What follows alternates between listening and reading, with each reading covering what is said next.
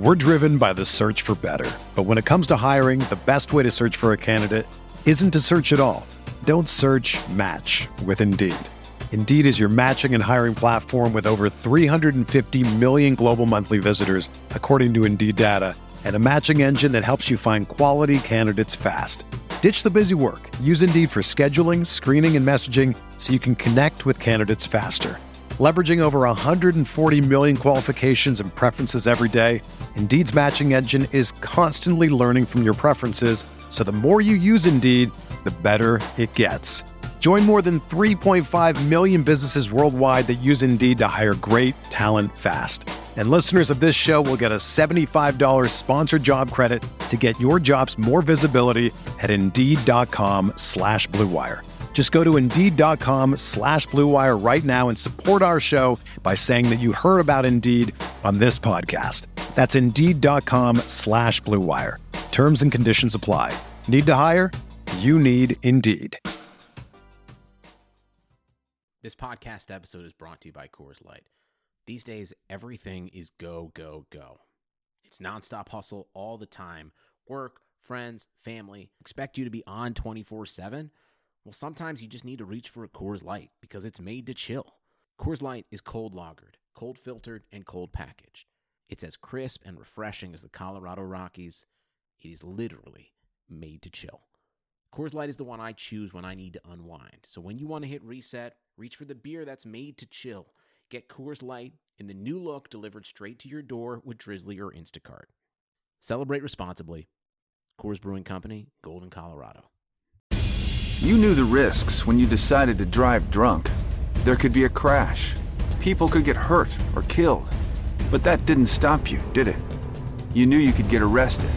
You could incur huge legal expenses, and you could possibly even lose your job. You were well aware of the consequences of driving drunk. But one thing's for sure. You were wrong when you said it was no big deal. Drive sober or get pulled over. This message brought to you by NHTSA.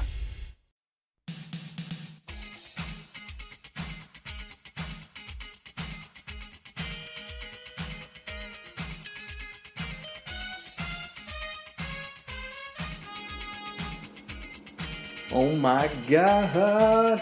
I'm standing on a table right now. I'm not even a fan of the 49ers. I'm not even from San Francisco. I just deliver my takes on them. But dear Lord, I forgot what it felt to have a football team win on a Sunday, and let's talk about it on a Monday. It feels good. I feel reinvigorated. The food tastes better. Go buy your wife some flowers.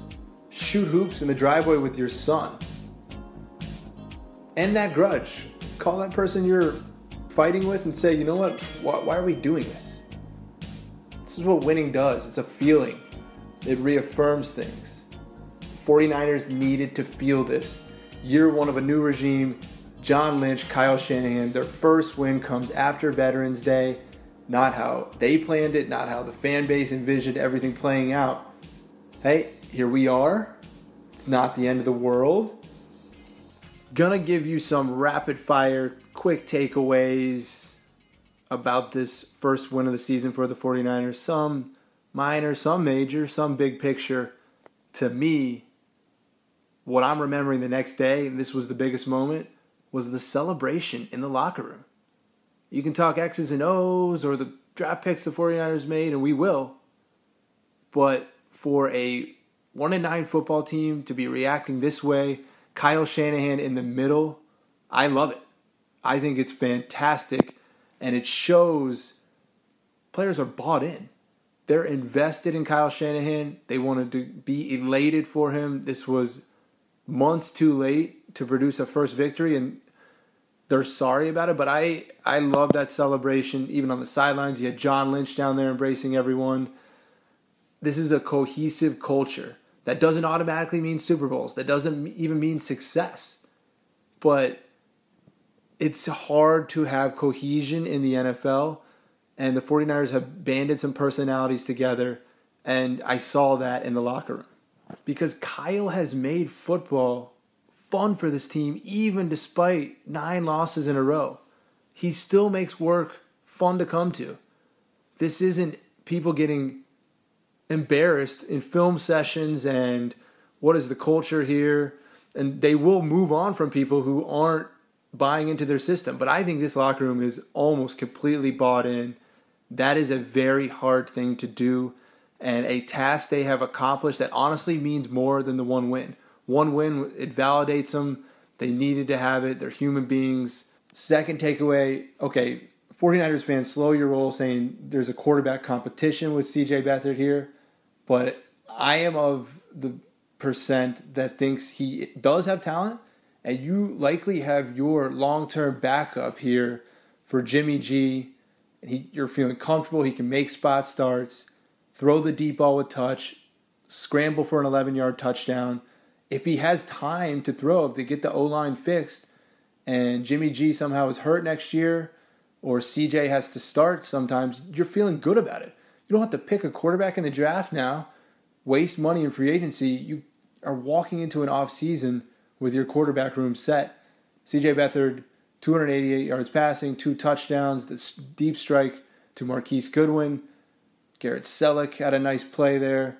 I mean, he's moving the football again during the 2-minute drive. I've seen enough from CJ Beathard where if Jimmy G does come in after the bye, which is very likely, this was a great little sample size for him. He struggled against Philly and Dallas, 2 really good defenses, and he played really well against Washington and really well against the Giants. He had to go up against the NFC East, and he did not do that bad for a third-round pick playing his first snaps in the NFL. Takeaway number 3, again, this to me more valuable than winning. 9 rookies are being developed on the field. And when I say field, like these aren't just projections like, oh, we drafted this guy, he might be good, he's played a little bit here and there. Matt Breida has gotten significant playing time pretty much all season, finally bust out with a 33-yard touchdown. Kendrick Bourne has a couple big receptions, moving the sticks. Obviously, we have Kittle and Trent Taylor who have done all right their rookie seasons for being late-round picks. Defensive side of the ball, Adrian Colbert. My God, did anyone play free safety in a game like this so far for the 49ers? There was flashes from Tart. Jimmy Ward was, he's had a couple turnovers. Didn't have an adequate practice time for him to really flourish this year. Colbert has gone in there, and let's see him string together a couple games. But he's clobbering people over the middle. He's very rangy, fearless with his instincts. I like that at the position. All of a sudden, if he finishes the season strong, you're either talking about moving Jimmy Ward back to corner, or there being competition there, or even moving on from Jimmy Ward. Let's see him do it weeks in a row here. But Colbert I'm loving. Obviously, Reuben Foster is a rookie. I'm even going to group in Ronald Blair here, who came in and honestly was everywhere. Rushing the passer, stopping the run a little bit. You have some young pieces here that they've incorporated. Akilla Witherspoon at corner. The names go on and on here. You're literally developing people on the field. You get Solomon Thomas back next week. That led to the win. The rookies made plays. I get the Giants weren't even trying, but they're still an NFL team. Rookies made the plays. That's a takeaway. You're taking that away and feeling good about that. I mean, I like the scheme on defense. I'm fine with the scheme on defense right now. You get better play from cornerbacks, and you have someone playing as well as Adrian Colbert on the back end.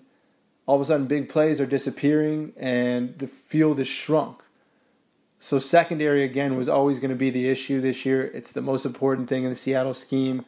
First year, though, with holes still kind of everywhere, I don't know. I like the scheme. I think Saleh is going to be here long term.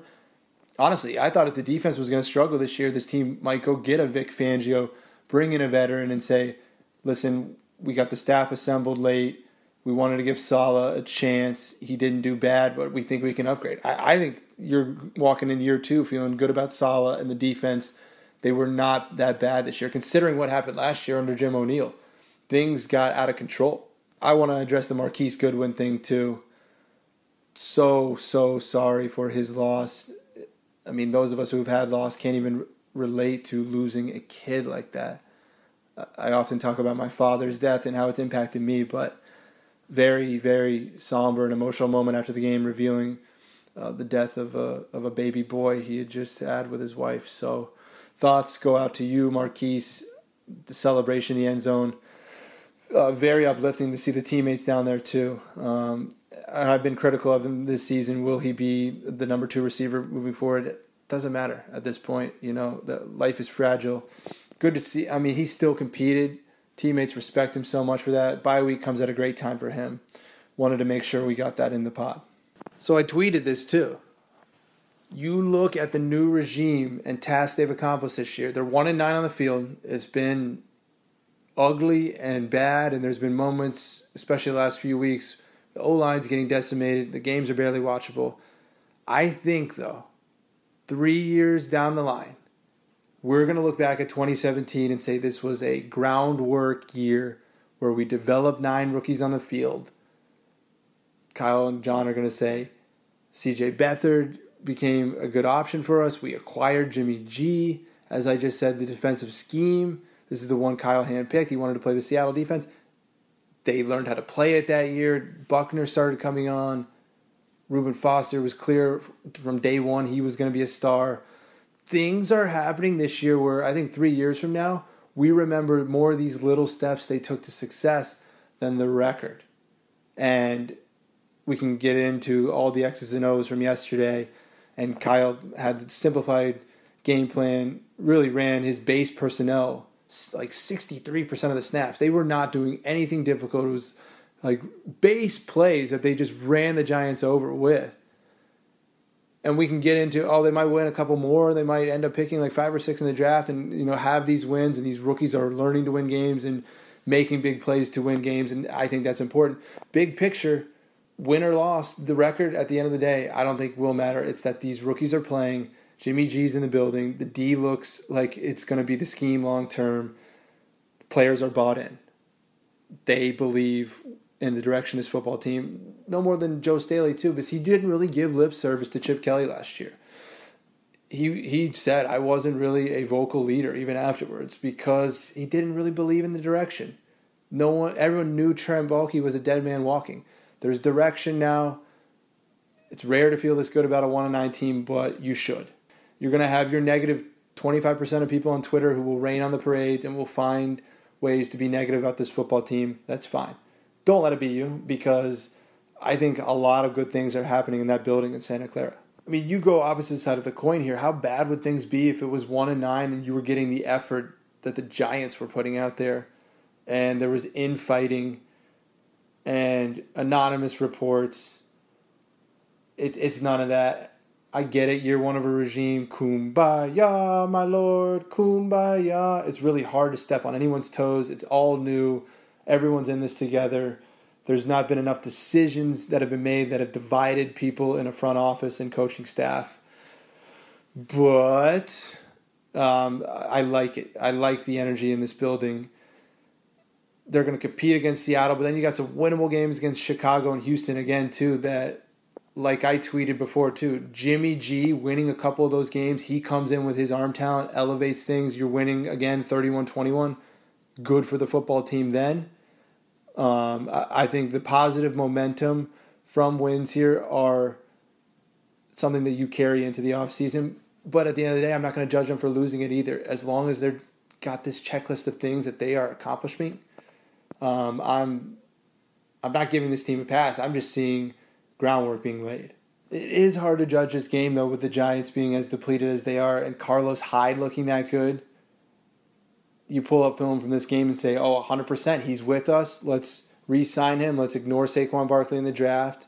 We also have Joe Williams here, too. Hyde's not going to be that expensive. 4 years, $20 million at the most, with like 12 guaranteed. Just running backs, the market for them, you feel bad. But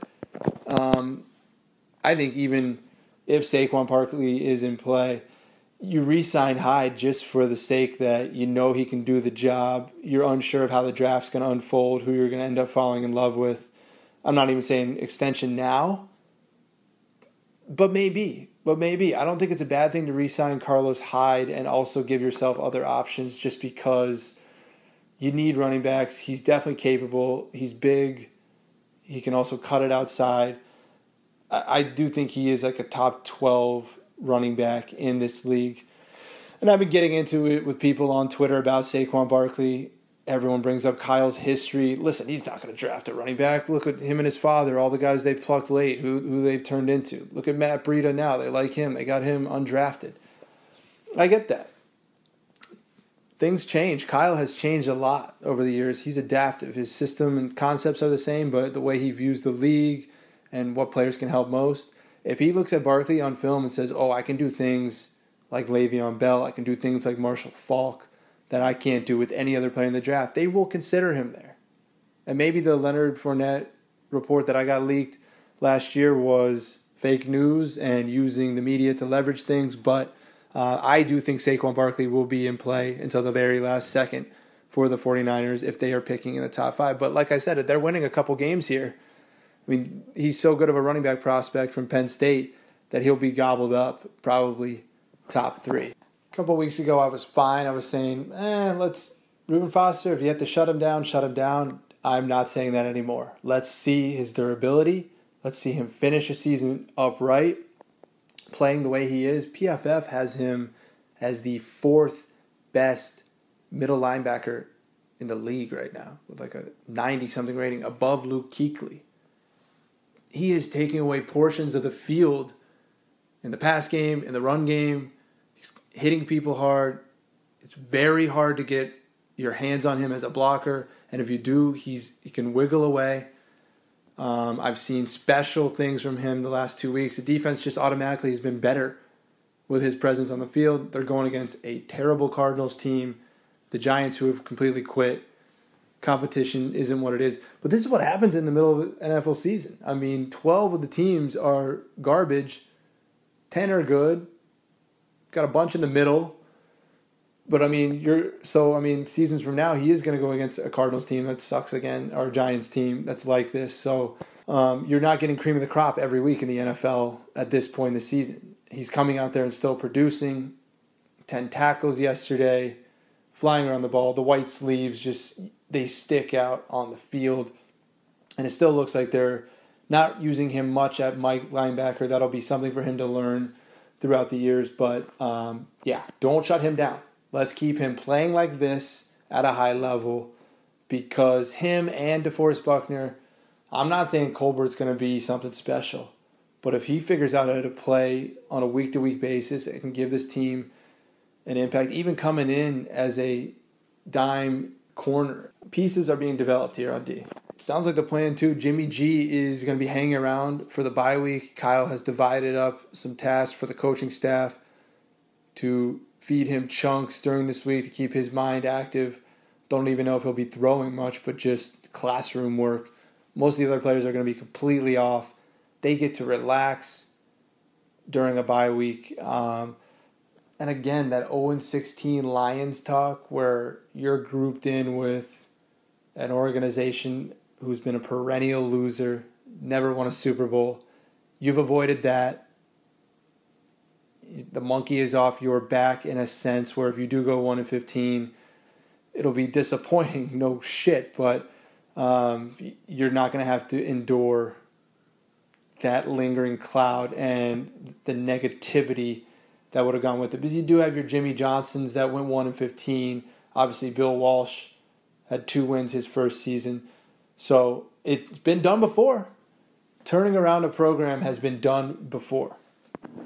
If there is one note of criticism after that game, I said it straight up on Twitter. Kyle Juszczyk, not what they envisioned. I think he had a season high, like 38 snaps yesterday. Back-to-back weeks, he's fumbled.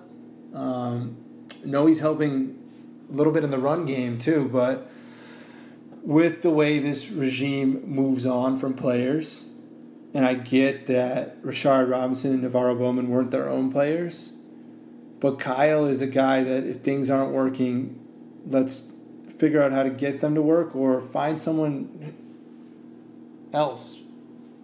And Juszczyk really isn't a replaceable player. They called him an offensive weapon. I thought he would have way more of an impact this season, especially in the passing game. I don't know if Kyle misjudged his skill set or there's just year one growing pains, but I would say unless he really turns things around, that his roster spot is not 100% safe. That doesn't mean they'll trade him or cut him, but I would say the evaluation's going into him at fullback, and it's probably going to be hard to move on from that contract. This might be a mistake they have to swallow. He got stuffed on a couple of 3rd and 1 plays this year too. I mean, he's had some plays, no doubt, but his signing elicited a lot of positive feelings and hype, not only from the 49ers but around the league, and they just haven't channeled that. Maybe they will be able to next year with a better quarterback, year 2 in the system, but if you're looking at still some areas that need to be criticized, I would say Juszczyk coming out of this game is number 1. How about a positive, though? I mean, the 49ers might have ended the Ben McAdoo era with the Giants. It was obviously trending that direction, but this type of loss to a team literally playing rookies at every important position, who's not won a game all season, I think nail in the coffin, game, set, match, Ben McAdoo's out, probably GM Jerry Reese is out. At that point, if you're a new regime, why are you going to start with a 37-year-old Eli Manning? You move him to Jacksonville where he has Tom Coughlin and a good defense. You're thinking about drafting Josh Rosen. So all of a sudden here, the Giants and 49ers are going to be kind of compared the next couple of years. They're going to be starting over at very similar time frames. Once gloried franchises, now at the bottom of things. And listen, Giants might be able to get a Nick Saban, a Jim Harbaugh. You're going to talk about prime candidates wanting to go there. It's still a very coveted job. If you're a coach who can deal with that media market, ownership is good there. Excuse me, they'll spend money. So if the Giants are able to get a new regime and turn things around quicker than the 49ers, so these teams are going to be stacked up against each other is my point here. So Kyle ends this regime kind of with this win. There's no way they can hold on to these people. And then they're going to reboot kind of 1 year after. So keep your eye on the Giants the next couple of years. They are in a tough-ass division going against the Eagles and Wentz, Dak and the Cowboys. Who knows with the Redskins if they keep Kirk. But they're normally, with Kirk, they've been between 7-9 and 10-6. So not an easy division for the Giants, but they're going to have to figure some things out here because they're going to need brand new people. I still can't believe it. It's a victory Monday. It's the thing a lot of fan bases get to experience quite often around the NFL. And I think part of the jubilation maybe, especially from Joe Staley, who keeps saying this was one of the most important wins of his career, is that this is what's to come. If you are to believe in Kyle Shanahan, and 49ers can win games like this if their plan goes correctly. They can come in, steamroll a team with a deep pass early on in the game, open things up with the running game, DeForest Buckner forcing a fumble, Reuben Foster laying the wood. Types of things you saw in this game are what Kyle Shanahan has preached, and they've practiced, and they've said, listen, this is going to work eventually. And then it did. And then it worked, and the results came to fruition, and now people are like, okay, I see it. It's actually happened. We executed a plan, the future. So what happens after the bye week? Couple predictions for you. Jimmy Garoppolo does start against Seattle. I think that's a competitive game, and we're all encouraged by his first performance. And if not, and if he goes out there and throws picks, I still think it's fine because he needs to make these mistakes. He's only participated in a football bubble in New England where Bill Belichick is pulling so many strings. We need Jimmy G to almost struggle a little bit if you're a 49ers fan because he needs to see NFL defenses and make mistakes and learn from them, not in practice but actual game. I think you'll continue to see Breida and Carlos Hyde on the field together a lot more like they were, both utilizing the passing game. Would love to see more Kendrick Bourne as much as possible. I mean, it's pretty much him and Marquise Goodwin now. You're going to get Kittle back. You'll get Trent Taylor back. It's still not a good thing that Elvis Dumervil is leading the team in sacks of 4.5. That's an issue, almost such an issue where is the top 5 pick going to be spent on a pass rusher? Is the high-price free agency move to get someone here that can get 12 to 15 sacks to move this defense forward, because Dumervil has 4.5 sacks halfway through the year. If he finishes with 8, that's awesome. He didn't even play that much. There was games where he was not even featured. He's really never featured. He's like a third down guy, and for him to have that many is actually really impressive this late in his career. So some issues to solve, some things to keep your eye on. Again, 31-21, beat the Giants. Enjoy the victory Monday. Order your girl flowers. Do a little bit of a dance. Be nice to each other on Twitter. There's nothing to be upset about. And I even threw out the poll.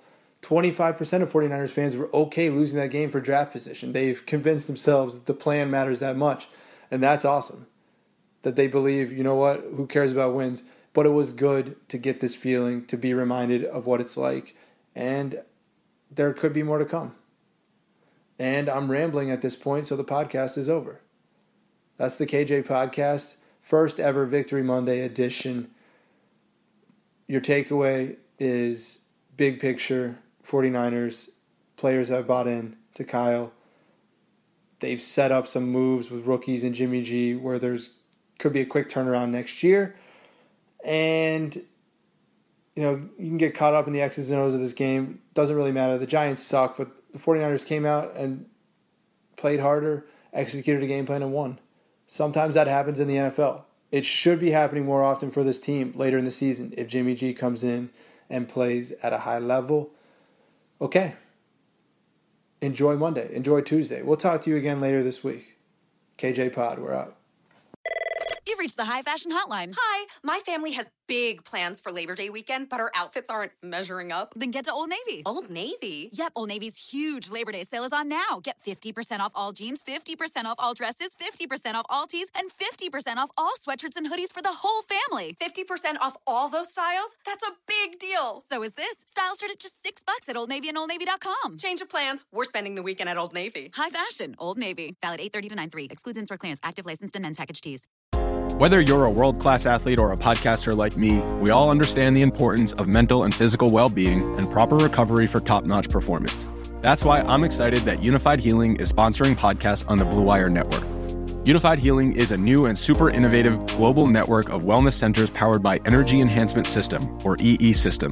If you haven't heard of the EE System yet, then you'll want to listen up. This technology promotes wellness, deep relaxation, purification, and rejuvenation. Wherever you are across the globe, access to a center is easy and affordable. Interested in experiencing the EE System technology for yourself? Go to unifiedhealing.com/bluewire to learn more and find a center near you. That's unified, UNIFYD, healing.com/bluewire. No material or testimonials on the Unified Healing website are intended to be viewed as medical advice or a substitute for professional medical advice, diagnosis, or treatment.